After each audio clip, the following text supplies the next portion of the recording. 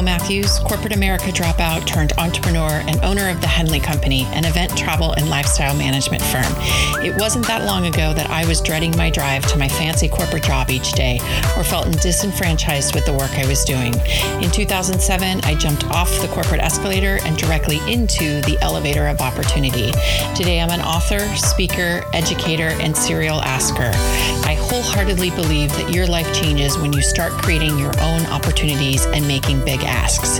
Hands down, the business and life I have today is 100% the product of giving myself permission to design the life I want to live. It was always my dream to work at the Olympics, and by making a big ask, that dream became a reality. I now have multiple Olympic projects to add to my life resume. I created the Big Ask podcast to share these best practices with you. Whether you're an entrepreneur hungry for revenue generating tips or an individual restless to make a significant change, the life you want to live could be just one big ask away. Get ready to be entertained by real life stories, no filter conversations, and inspired by the daily hustle. So let's get started. This is the Big Ask Podcast.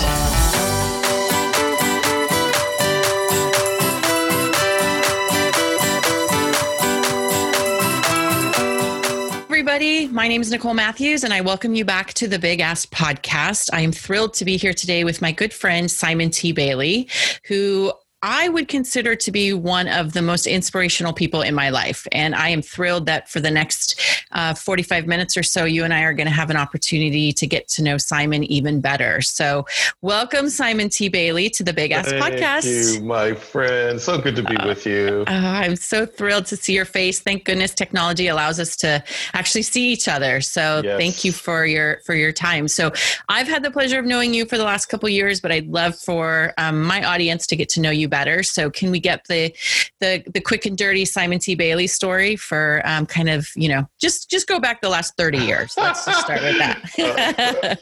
Real quick, 30 years of experience, hospitality industry, worked for Disney, father of two amazing children. I live in Orlando, Florida, and today I've worked with almost 1,800 organizations in 49 countries, and my entire purpose is to help spark sustainable transformation in individuals, systems, nations, and that's what I do. And I love it. I do it through the books that we've written, our online courses, and of course, speaking, consulting, and coaching. Yep, you do that. And I have heard you speak many times. I find myself stumbling upon a video that you've done, and I'll even watch that, even knowing you like I do. And I have to say that any engagement with Simon T. Bailey, you come out a better human on the other side, even if it's a phone call or an in-person, or even just watching you just in your zone, delivering, a wonderful keynote. It's just, you're such a gift of the words. And I just want to dive deep into that. Like, where does all of that wisdom come from? And were you a wise 6-year-old, or is this been something that you've had to kind of, like a muscle develop?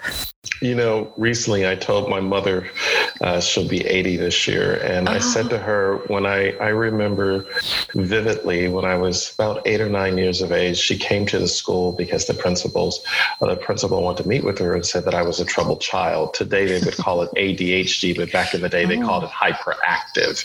Okay. And she told the school, there's nothing wrong with him. He's fine. And what I realized growing up in Buffalo, New York, mom and dad literally just began to challenge me and saw that I had a gift for speaking. That was my thing. And they just encouraged me to communicate and to dialogue and to have conversation. Mm-hmm. So it's just been a part of who I've been forever. Mm-hmm. Yeah. And I know you read incessantly, and you are watching and learning from others. And so all of that just gets thrown into a beautiful big pot of Simon Jambalaya and gets spit out on the other side of all the wisdom. Right? I've never heard that before. That's funny. So tell us something that might surprise us about you. So what's a fun fact about you that most people don't know? Believe it or not, and you're going to find this a shocker, I'm a socialized introvert. I can be out and about, but I love my downtime and just being quiet. So I've been home these last 3 months, the longest I've ever been home in 20 years.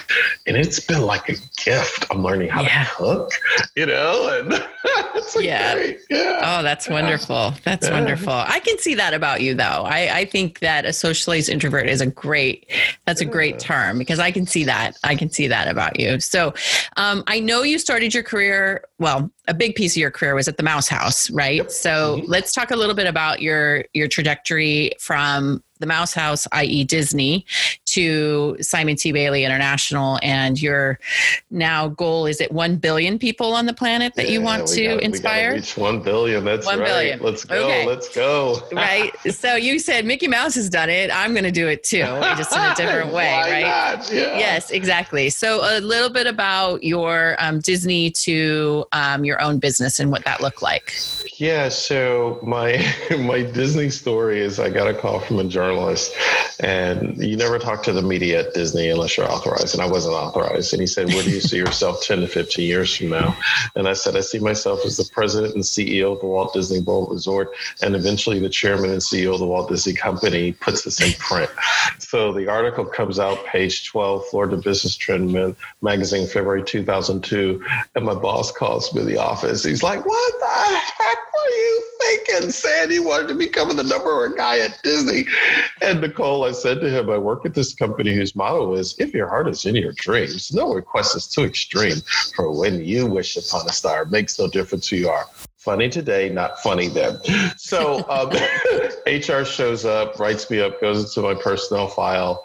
And I realized that Disney didn't fire me that day, but about a year later, I heard the footsteps coming, and they were not seeing it. It's a small world after all. It was probably my best interest if I would leave on my own accord so I could hold on to my Cobra insurance at least for 18 months. So I launched out when the country's going to war with Iraq.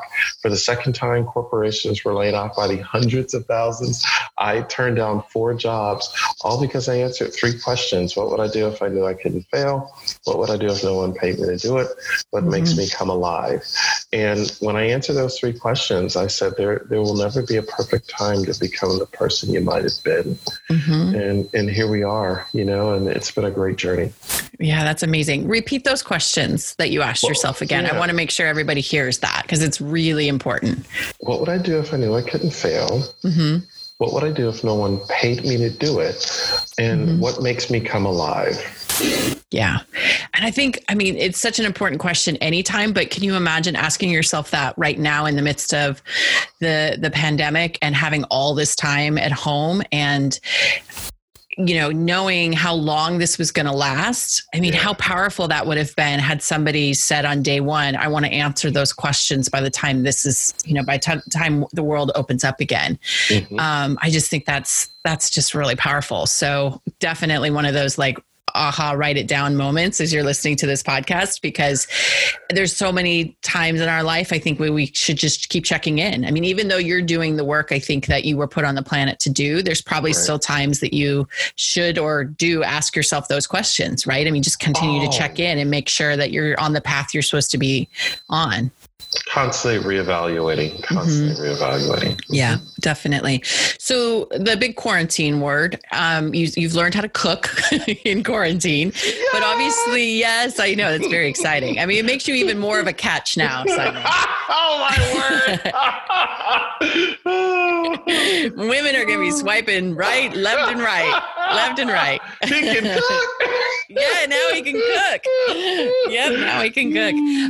But you started by saying it's the most you've been home in 20 years. So what has that been like for you to suddenly be physically grounded and then also having to really serve your clients in a different way by not being in a room with, thousands of people like you're used to standing on a stage? So what was that like sort of emotionally for you to make that switch? And then obviously just logistically in terms of helping your clients?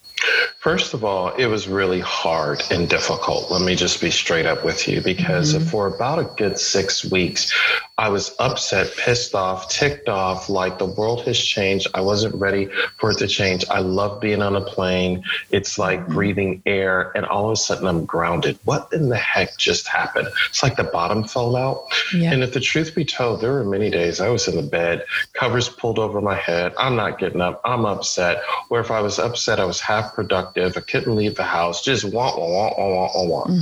And then probably about the 7th week in, I said, okay, you teach this stuff. You have to do the work. Eat your own cooking, dude. And I just got up. And what I recognized, I needed to put order. I had to meditate. I had to take my meds, meditate, exercise, diet, and sleep. So I started to develop a routine where I was getting up, in the past, like 6 a.m. or so during this time, start getting up at 5 a.m., then 4 a.m. Now I get up at 3 a.m. And I would just meditate and just write in my day one journal on my phone. Then I'm walking like early in the morning, and walking when it's so quiet, I get to see the sun come up. What? I missed it for the first time. And this is going to sound so simple. I heard the birds. I never hear the birds. The birds are always singing, but I was so into whatever I had going on. So now I hear the birds. And so I exercise, and then I plan my meals at the very beginning of the day so that I eat properly, because I gained weight. I was grazing too much, right? And I had to have hot apple pie a la mode with a cold glass of milk. Sweet Jesus. Like, what? Like, I was all in. But I said, wait a minute, I got to eat better. And then I've had to really work on sleeping more. So I'm in bed now, probably like 8:30. I'm like out. And my friends know, if you don't reach me before 9 o'clock, 9:30, I'm a sleepyhead. I'm gone, because I'm getting up early. But it's setting a routine and getting on a rhythm. So this time has been good. It's been really good. Yeah. I think that for me, I've worked from home for so many years now. So for me, that transition wasn't as much. I have been grounded because I do events, outside of San Diego, but I hear what you're saying about enjoying the quiet. Because, even just like the number of cars going up the street, or, with my office window open, and you do hear, birds. And like today, actually, I smelled roses today. And like, it was the first time and my neighbors have these beautiful roses that are blooming. And it was that because the world was quiet, I could smell the roses even. Literally stop and smell the roses. Right. And so it has been those little moments, I think, in this chapter of, house arrest, as I call it, to just be quiet, and what is coming in that quiet, I think is really powerful lessons. So totally. I hope you'll allow me to go down the path of kind of what's happening in the world this week and where we are. And I always, value the fact that you and I can have a really honest conversation. So thank you for guiding me through this. But speaking of conversation, what is the conversation that the world is not having at the moment that we need to be having, given the protests and the riots and everything that's happening this week? So what are we not talking about that we should be talking about? The world is not talking specifically in America about true racial equality instead of inequality. They're not talking about that. Police brutality. They've got to have that question. The world is not talking about the educational achievement gap that has happened to Black Americans for so long. Because if a child is not reading on a 4th grade level where they need to be, they're already projecting to build a jail because they know that child will not graduate on time. They've got to deal with the wealth disparity.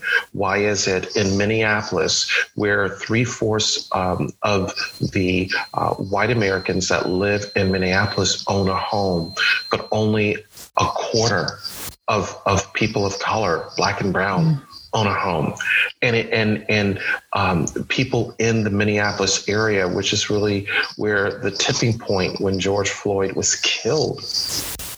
that Black people, according to their latest statistics, they are 11 times more incarcerated than white people. That's a problem, but that's not just Minneapolis. That's around the country. So when you see cities, literally people protesting, and let me just say, I do not agree with the looting. I do not agree with the vandalism. I think there's an underbelly that comes out during this time to take advantage of a situation. And those who are peaceful protesters are kind of caught up in the mix, unfortunately. But I think what's happening around the country is because people have been quarantined for 3 months. They want to get out. People have had time to self-reflect. And if you're a brown or Black person, you're like, my future looks bleak because either I've been furloughed, I don't have a job. If I do have a piece of a job, I'm waiting for the other shoe to drop. Or if there are 40 million people unemployed, how am I going to find a job? So there's a convergence of all these things happening. And the federal government and governments are doing what they think they can throw money at it. But it's not just throwing money at it. You got to have a conversation. And the conversation starts with, okay, Nicole, you don't look like me, but I know you need me and I need you. Can we just get along and find out how we help each other? That's the conversation that's not happening. Yeah. What's been showing up for me this week in all of that is, I feel like I was raised in the generation where you were supposed to say, like, I don't see color. I don't see color. Everybody's the same. And I feel like now that's a disservice because I should see color, right? I should see that you and I don't have the same skin color. And then how does that impact the lives that we both have lived? There's, and the word privilege obviously keeps coming up. And so I don't want to be caught up in the, like, I don't see color anymore, because I feel like that's just in denial of what is happening. Right. And instead we should say, I see color. Right. Because then I acknowledge who you are. Bingo. Absolutely. That's it. That's because when you say you don't see color, then you make me white. Yeah. Right. I might as well be white. Right. Yeah. Yeah, exactly. Yeah. That's what's been really showing up for me is that language that we were taught, so quick to say, well, I don't see color. Everyone's the same. No, they're not. They're not. And to say that they are is the disservice. So, yeah, there's so much work to be done. And the other thing that has sort of been on my heart this week is there should be I want to start another podcast because I don't have enough to do at the moment, but I would love to have another podcast, and sort of the working title at the moment would be like Lessons from Our Conversation, where we just talk about not necessarily business, not what, your career path, all of that, but you and I having the real conversation, and then me having a conversation with other people who don't look like me or who do look like me. Everybody has a story, right? And what lesson can we take from, like you said, really having that conversation and connecting with people? Well, thank you. To that point, one of the conversations that a lot of Black men are having with their children, and this is the conversation that most white people don't know about, but the conversation that I've had to have with my son most recently is, if you're pulled over by the police, what do you do?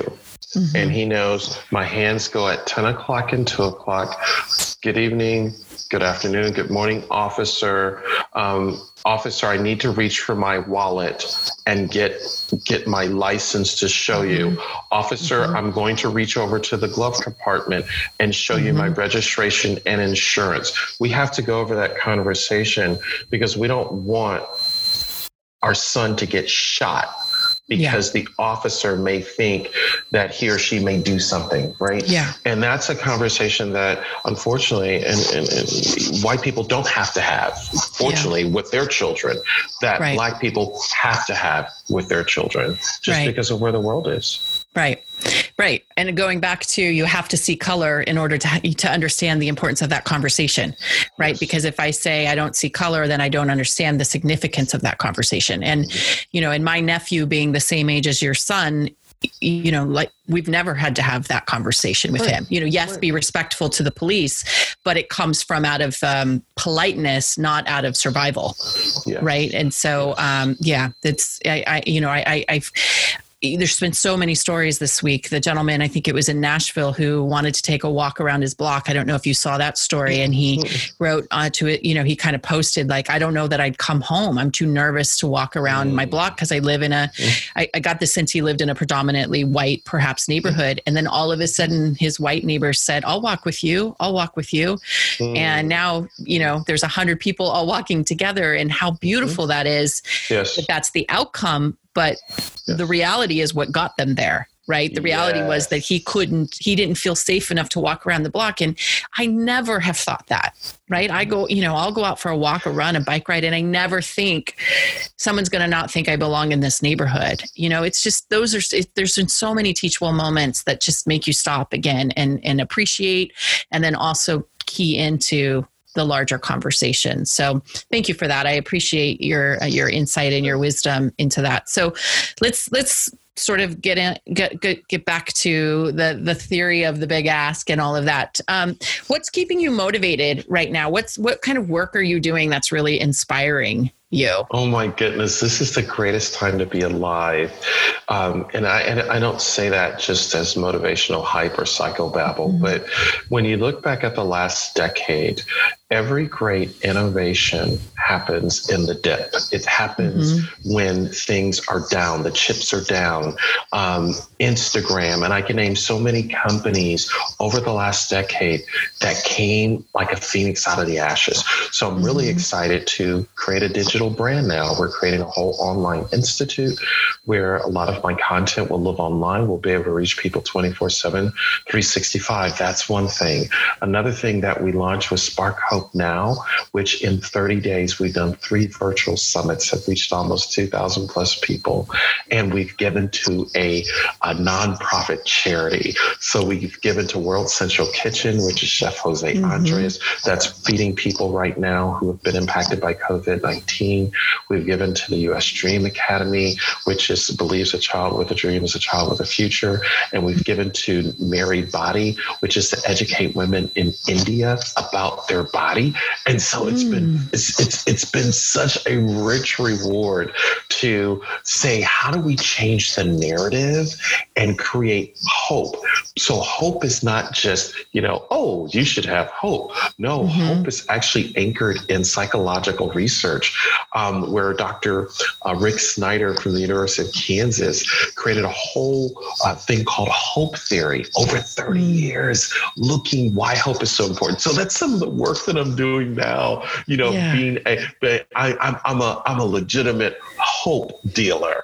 Yes, you are. That is for sure. Yes. Hope dealer, ready to hope deal dealer. some hope. Yeah. If there's ever a great DJ name, it's DJ Hope Dealer right there. DJ Hope Dealer. DJ Hope Dealer. I love that so much. So you've had the fortune of working with some of the biggest companies in the world, and they obviously, your messaging that resonates with them. But what is the precipitation of them hiring you? So what's going on in their organizations that they think you can sort of help to course correct or to sort of inspire? What are you seeing in companies, perhaps right now, that is the reason that they're hiring you?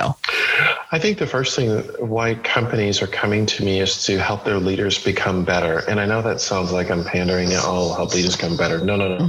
It's not about them just leading. It's about personal leadership.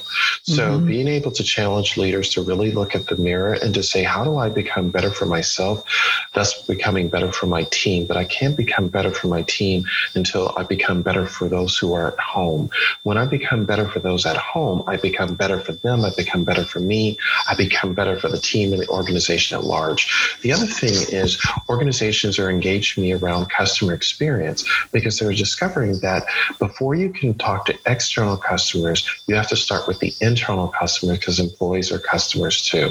So really looking at how do you onboard men and women, not just to come and to do a job, but to engage them in what's near and dear to their heart. And can they bring their best self to work? Are they in an environment where they are celebrated rather than than tolerated. So those are kind of some of the areas. I just finished a really amazing project with SAP over a week long regarding customer experience. I got a chance to interview some of their top customers from all over the world. And so one of the things that I'm seeing when it comes to small and medium-sized businesses is this focus on personalizing the customer experience instead of just having it as a static transaction. But even in the digital space, what is that personalization that creates that connectivity that brings that customer back? So that's some of the fun stuff. Oh, that's awesome. And I think leaders are now being challenged even as we're all working virtually, right? How do you lead a team that you aren't physically in the room with? So what are you seeing or what are you teaching around that at the moment? Yeah. So first of all, connectedness is the new currency. The ability to connect with a person and understanding the nuances of connection. So let me break that down. If you connect on video, that's one thing. But to say, hey, let's have a one-on-one, what would it be like to go old school and actually pick up the phone and have a conversation without video? Because sometimes then, hey, let's meet one-on-one, and it's kind of like being called into the principal's office. So it's really kind of knowing how that person is wired. And then the other thing is to let everyone on your team know, guess what? We're in a new era, a new time. This is the next normal, is what McKinsey is calling this. And it's okay if the doorbell rings, if the dog barks, if the child comes in or somebody else comes in, because you cannot stop those situations. And it's okay. But I think also leaders being intentional about just checking in. How are you doing? Because you may have another spouse or a significant other that is also working at home now, and the dynamics have changed. So it's just checking in with that person to say, you know what, before we start talking business, let's just talk about the important stuff. How are you doing? Is there anything that I can do? So in other words, I think leaders are understanding something very simple, 2 words: be human. Be human and check in with folks. Right. Well, especially when, workers are now being saddled with homeschooling too. I mean, I'm fortunate, you're fortunate because your kids are older. I mean, maybe you've done a little bit of that. Yeah. I mean, I have no one I need to teach at home, but just, that being another layer on top of everything that people are required to do during the day, I can't even imagine.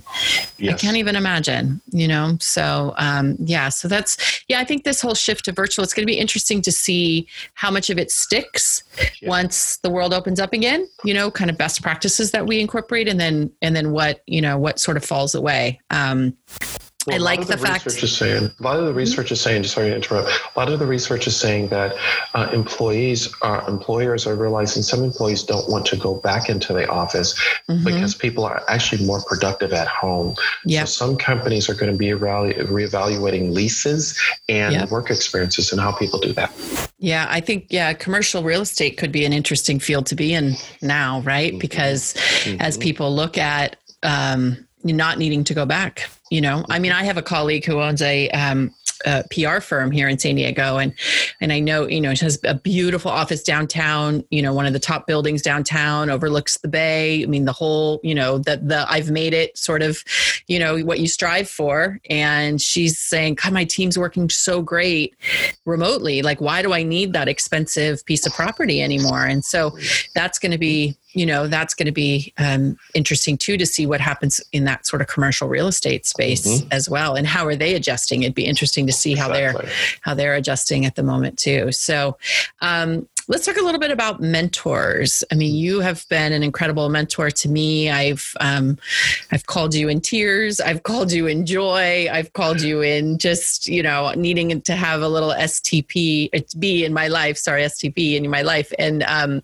so where do you find your mentors, and who have been important mentors for you in life? I find, it's kind of like I meet my mentors through the power of serendipity. I was just with a mentor over the weekend, and he's the mentor, a mentor for Oprah. And he just poured into me for 6 hours. And I was supposed to be just a 1 hour meeting. It turned into 6 hours, but it was transformational. And one of the biggest things I took away from the conversation is he said, you don't have to compromise to be recognized. Don't ever forget that. Character is everything. Never forget the power of character and integrity, because your character will take you to places where you would have never imagined, and your integrity will keep you there. And so it's just those little nuggets of wisdom, that he's acquired over 40 plus years that just so impacted me. Yeah, that's amazing. Who haven't you met yet that you want to meet? I haven't met Oprah. No, I haven't met Oprah. There's so many people that I want to meet, but if there's one person and she left the earth too soon, I would have loved to have met Mother Teresa. Just to understand in life, I would have loved to have a conversation with Princess Diana. I think that she's amazing, that even after all these years, she's still revered, and celebrated. And of course, I would have loved to have met Elvis Presley, just to say, man, you were the guy. Like, what was it like? You left too soon, know? And So I get to know a lot of people through their autobiographies, through reading really great books. And one of my favorite books I just finished is a book by Jerry Weintraub, who was the Hollywood agent for George Clooney, Brad Pitt. And he used to represent Frank Sinatra in another life. And he was the mastermind behind Ocean's 11 and 12. And his book is called When I Stop Talking, You'll Know I'm Dead. It is a page turner. You will laugh, you will cry. The storytelling is riveting. And to hear about Hollywood over the last 50 years. That's amazing. That's amazing. What is your, you talked a little bit about your morning routine now with your meds, right? Your meditation, exercise, diet, and sleep. Did I get that right? Very good. So that's good. That's an excellent one. Okay. But, what is your process like during the day? So, first of all, are you writing a new book? Because you're always writing every time I talk to you. I'm writing a couple right now. I'm really, really excited about that. One is going to be a deep personal book because after being married for 25 years, unfortunately I went through a divorce, and I'm now kind of ready to talk about it. And that's going to be a book for men. I think so many guys are just hurting and they're bitter. They're so bitter about what went down, and it doesn't matter who was right or wrong. So I think I can provide a perspective now. And then the other book obviously will be business related to help people really adapt a new mindset for where we're going in the next 10 years, a mindset, skill set, will set. So really excited about that book as well. What's your process for writing? So how do you dedicate time to it? Does it just sort of like, do you stop when you get inspired? What's your process? 300 to 500 words a day, or at least once a week. And I don't think about it as a book. I just write what's in my heart. Like today, I wrote a draft for 3 recommendations that CEOs can do to spark hope now, and just 300 to 500 words. And I don't think about it. But then at the end of the year, I'm like, oh my goodness, I've been writing chunked down, and then I just start to cherry pick and say, ooh, that paragraph over here will work here. And we move pieces around, and then voila. It's my crazy process. There you have it. Well, I opted for the as fast as you could write your book path. My book I wrote in 6 weeks, start to finish. Whoa! And you're a beast. Well, I've always thought, when you've got it on your heart and it needs to, and it's ready to come out, it will literally tip out. So, I work best under a deadline and pressure. So, my writing coach that I had hired said, listen, 2 chapters a week. This shouldn't take you more than 6 weeks. If it's in there, it's in there. So I would write during the week. I'm not as dedicated as you in terms of like certain amount of time, but I would just sort of be inspired, and then I would start writing and telling my stories. Nice. And then I knew I had a deadline for Saturday night, and then she would edit on Sunday, and we'd get back together on Mondays, and we would talk about only a few minutes on what I had written and most of the time spent on what I was going to write, because she said, you can always go back and edit. The biggest thing is keep moving forward, right? Just keep moving forward. And that's the best piece of advice I can give to people who are looking to write a book is you just got to get the words down on the page. The editing can come after, but if you get caught up in the like, oh, I have to make this chapter perfect before I can move on, you're never going to write a book. Never going to write a book. So you write to rewrite.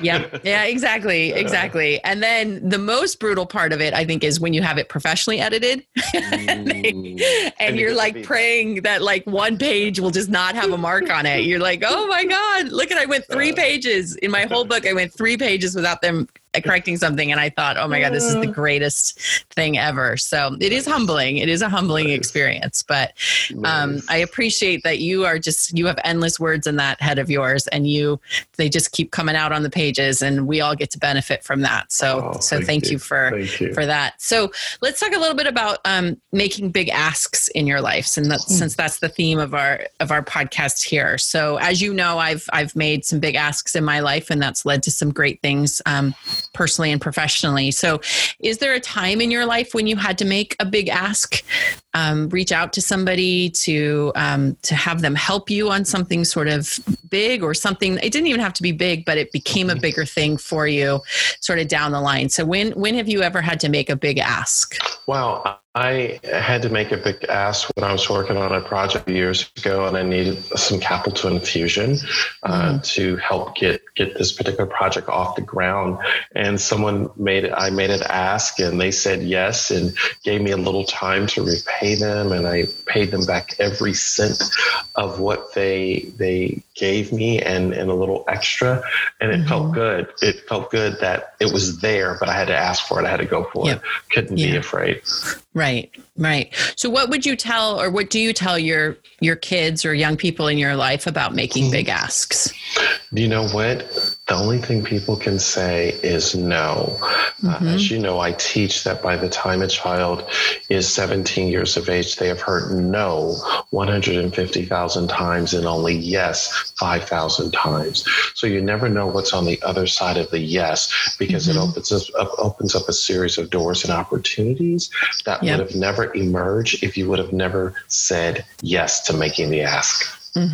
Yeah. God, that statistic gets me every time. I've heard you say that before, but it's so staggering to me. You know, no wonder kids are how they are nowadays, you know, they aren't seeing the other side of yes, which is such a great way to put that. So yeah, that's great. What causes are you involved with outside of work? What's important to you? What's on your heart? So I'm on the national board for the U.S. Dream Academy. I am also a part of Waymaker International that is really doing some work around resilience training, which is so needed right now. As we are coming out of COVID-19, there's going to be a significant mental health issue that organizations and businesses have got to think about. So really excited to be a part of World Maker International, U.S. Dream Academy. And I sit on the Orlando Health Foundation, which is one of our big hospital systems. I'm on their foundation board. I've been on that board for about 10 years. And it's a 100-year-old hospital, about $4 billion in revenue, 20,000 employees. And it's so cool to see the work in healthcare and how they're staying on the cutting edge of where things are going.